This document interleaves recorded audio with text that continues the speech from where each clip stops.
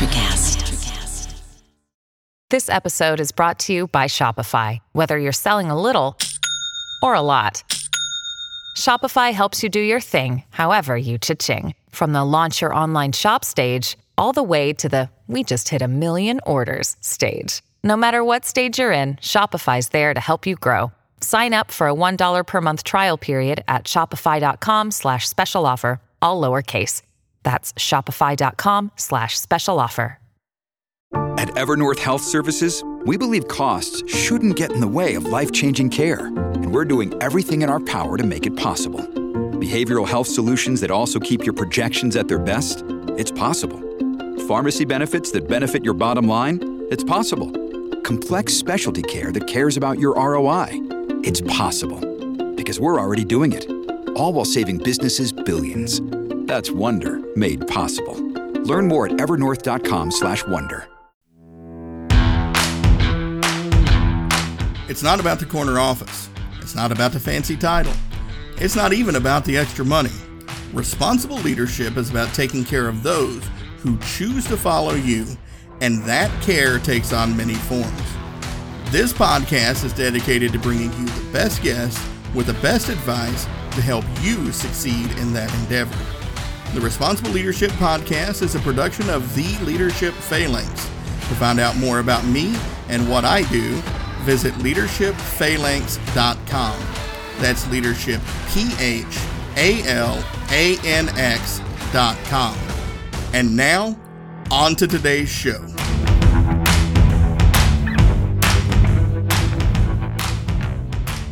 Well, hello, folks, and welcome to this episode of the Responsible Leadership Podcast. In this episode, I want to share another great story with you from history that happened during the first moon landing, the Apollo 11 mission on July 20th, 1969. Now, this is a story that is going to highlight the importance of training, planning, and trust, and why those are things that is important for you as a responsible leader to do and build in your organization. So as the landing module is heading towards the surface of the moon, Buzz Aldrin and Neil Armstrong are met with two alarms, 1201 and 1202 alarms. Now, what was real disconcerting to them about these alarms is they had never seen them before. Back then, computing power was very limited. It took large computers that would fill up, good-sized rooms to run simple programs. Things we take for granted a little bit today because we've got powerful computers in our pockets and on our wrists on a daily basis. But they didn't have that computing power available. So as they were going through training, when they were designing the simulators and all that, they had to figure out where they could cut data to be able to work with what they had. And so one of the things they would do was they would evacuate some of the alarms that were deemed a little less, I'll say important. I don't think that's exactly the right word for it, but things that really didn't matter as much to the astronauts.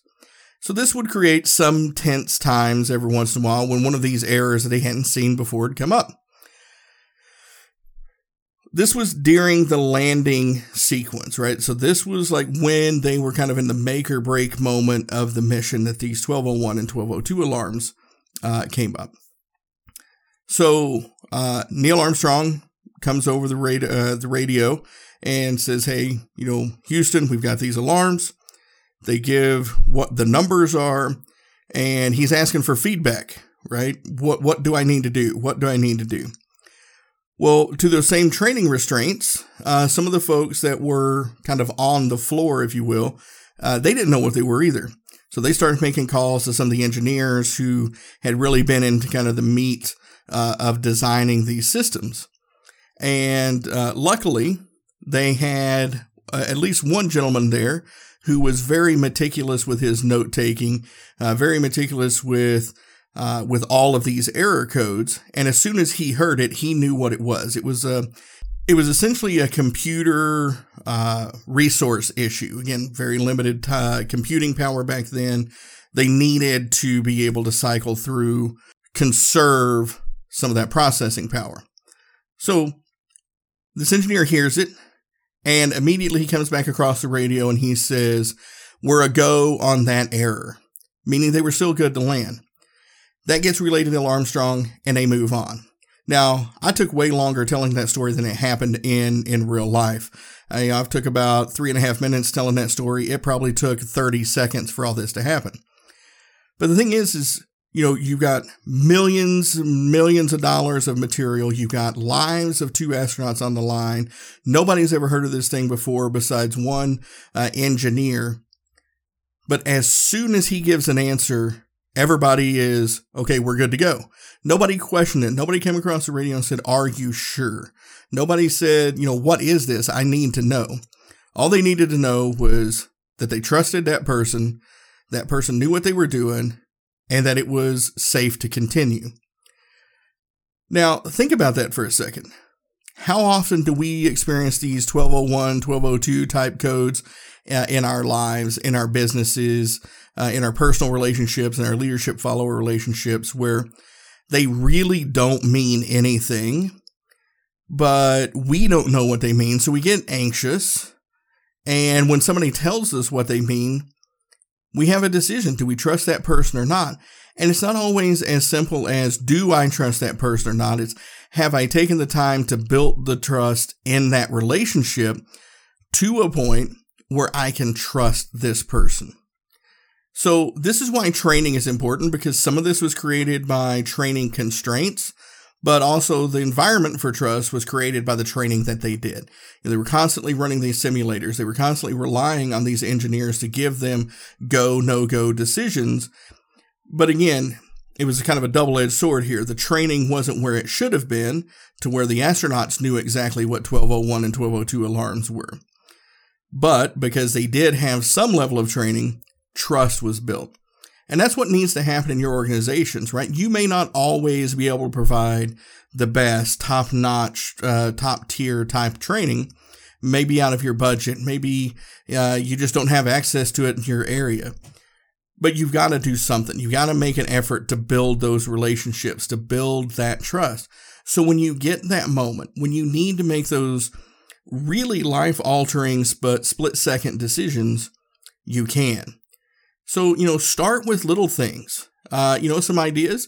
Yes, self-serving, but listen to this podcast. There's a lot of great information from all the guests that I've got on here. There's a lot of great podcasts out there. I've had a lot of podcasters on my show. John Rennie with Deep Leadership. Deb Coviello with the CEO's Compass. Richard Ryerson with Dose of Leadership. Dov Barron with, his various shows on leadership out there.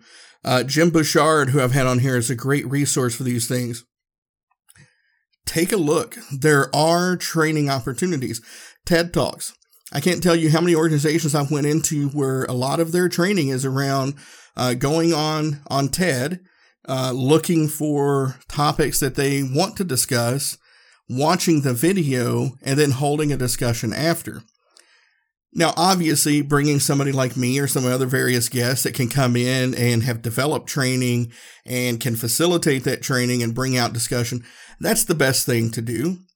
But if you can't afford the best thing, that doesn't mean that there's nothing you can do. These are other options. Podcast, book clubs, leadership book series. When I was in the Marines, the Commandant had a book reading list, and we would read these books, and then we would have discussions about them and develop leadership principles and ideas around these books. That's something you can do very easily. But the point is, you have to do something, and you have to do something that allows you to work together as a team. It's one of the shields. You train how you perform.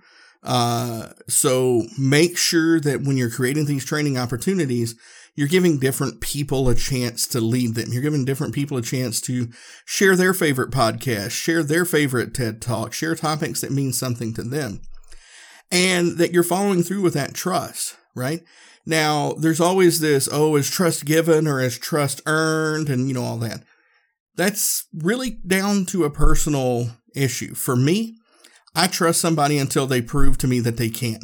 Now, obviously, there's within reason. If I meet you on the street, I'm not just going to hand you the keys to my car and trust that you're going to bring it back. But when I have the opportunities to trust you with things that aren't going to be major life-altering decisions right off the bat, I'm going to default to trusting you until you show me that you can. And then we're going to build on that level of trustability, right? Some people, they don't trust anybody when they first meet them, and you have to work to earn that trust. There's no right answer to that. It's what is comfortable for you, right? Because a lot of times the people with the lack of trust right off the bat, they've been burned. They've tried to trust before and they've been burned. So it's not wrong. They want you to earn that trust. But the point is, once you invest this time and effort into it, you really have to start building on it, and you have to care for it. I've talked about how easy it is to lose trust on here before.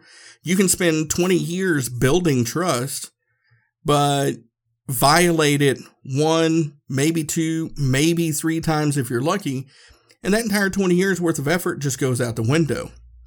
And all of this comes through the training, and the trust comes through to, are you going to be able to rely on your team in those critical moments? Are you going to believe in them? Are you going to be able to get through that major decision, that major pivot point in your organization, that hiring or firing procedure that you're about to go through, the new product line you're getting ready to launch, whatever it is? If you don't have the training, if you don't have the trust, and you haven't actively invested in those decisions are going to be a lot tougher to make, because maybe you're the only one making them. And then all of the outcome rests completely 100% on your shoulders. And that can be stressful for you. If you take the time, train, build trust, and be able to react to those situations from a level of care, concern, and trust for one another, you're going to be able to make better decisions, and you're going to be able to come out of that unscathed. So that is a very quick version of the story. I highly recommend you go read into the full details of what happened with these 1201 and 1202 alarms. It's very interesting. There's lots of material out there. Gene Kranz has written a couple of books. There's been several movies made about him. And they depict this because it was a very important moment in us landing on the moon or not. So take some time, really dig into this story, and let me know what you think. And if you took anything else other than what I mentioned in the story today. So with that, I'm going to go ahead and get out of the way here. And I just want to say thank you for being great listeners. Thank you for doing all the things you do to show the support for this show and my guests. They appreciate it. I appreciate it. And I will speak with you all again in the next episode. Well, all right, folks, there you have it. Another great show about responsible leadership. I really appreciate you listening. And if you have any feedback for me, please reach out at earl@leadershipphalanx.com.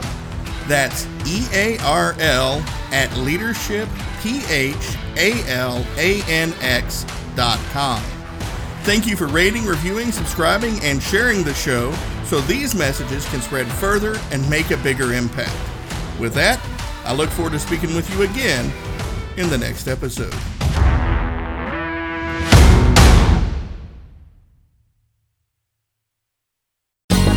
Ever thought about starting your own podcast? Do you have a business or a message you want to share with the world? Well, now it's easier than ever with Electricast. Hi, I'm Mark Netter. And I'm Peter Rafelson. We're the founders of Electricast Media. Whether you want to start a new podcast or already have one, join Electricast to grow your audience, monetize your content, and build your community. With our simple sign-up, you get free promotion, world-class analytics, premium ads, and personal support. Go to electricast.com and join our community today. Electricast. Transform your influence. Electricast. Today is working for me. Do you believe that for yourself? Hey, I'm Pastor Julie, and I want to empower you through encouragement. Inviting you to my podcast, Big Truth Encouragement, where I unpack living a faith-filled life. I created my podcast for the ladies, but gentlemen, you'll gain something too. So I invite you to listen to Big Truth Encouragement on Electricast and any platform where you listen to your podcast. Electricast.